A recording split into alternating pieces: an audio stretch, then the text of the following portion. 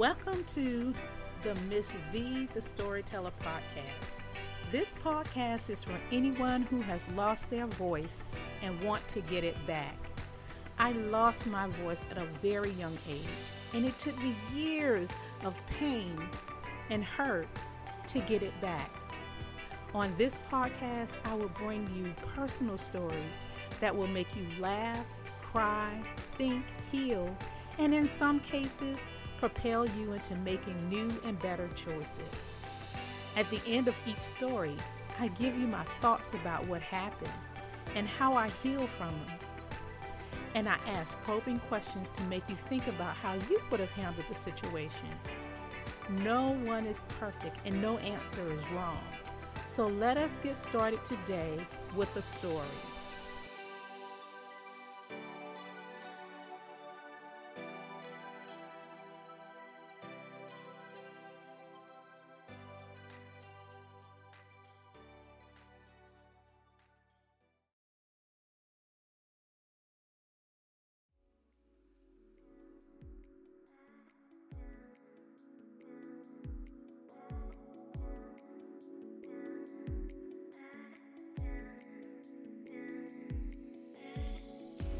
The name of this story is called Losing My Voice. When I was a child, my mother was a stay-at-home mom, and my father worked a lot. My mom was the peacemaker and the parent who we spent the most time with. Mom was the parent who we depended upon. When we were sick, when we were sad, she made us laugh, and she gave us unconditional love, like most mothers do. However, she did leave all the discipline to my father. But now that I think about it, I would consider my mother as a snitch. She would tell my father everything, good or bad.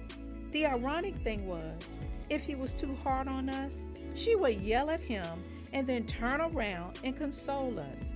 I often wonder, why would she snitch? She knew how he was going to react. Well, the times when my father was at home, he didn't really spend a lot of time with us. He would either hang out in his den and listen to music, or he would be asleep. On the occasion he did spend time with us, there would always be some type of yelling or fussing. I don't really blame my father for this because honestly, he got it from his father. My grandfather was a fusser. He would yell and fuss at everybody except for us. My grandfather really loved us.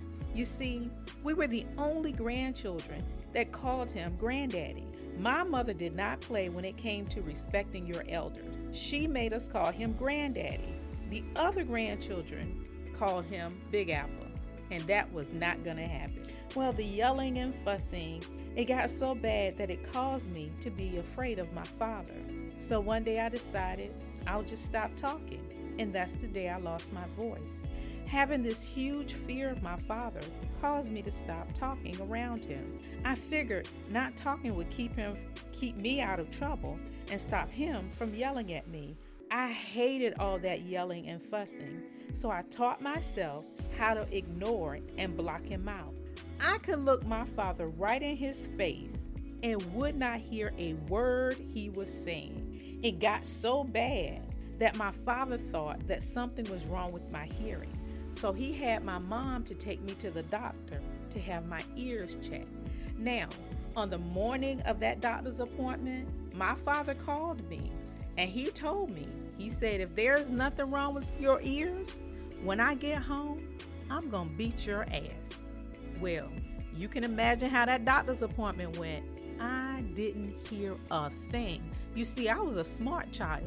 The doctor gave my mom some medicine to put in my ears. When my dad got home, I made sure he saw that bottle of medicine so that I can keep my behind nice and warm.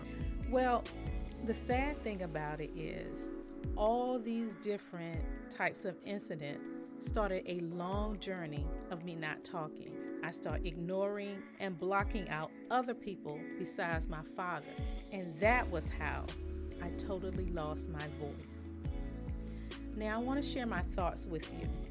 I share this story especially for anyone who has lost their voice or made a bad decision.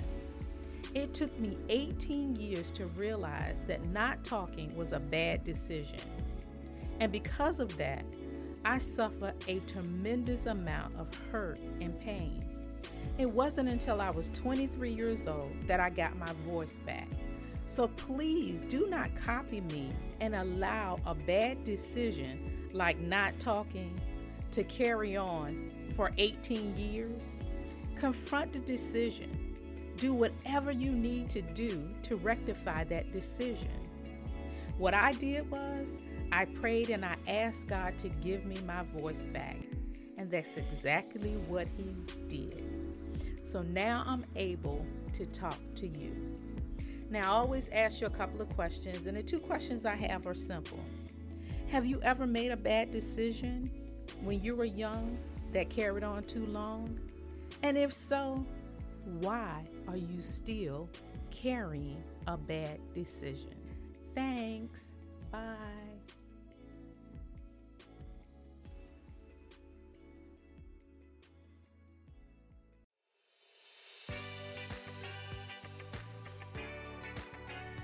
Thank you for taking the time to listen to today's story. I pray that this story will make you think about your own childhood memories and how they have impacted your life.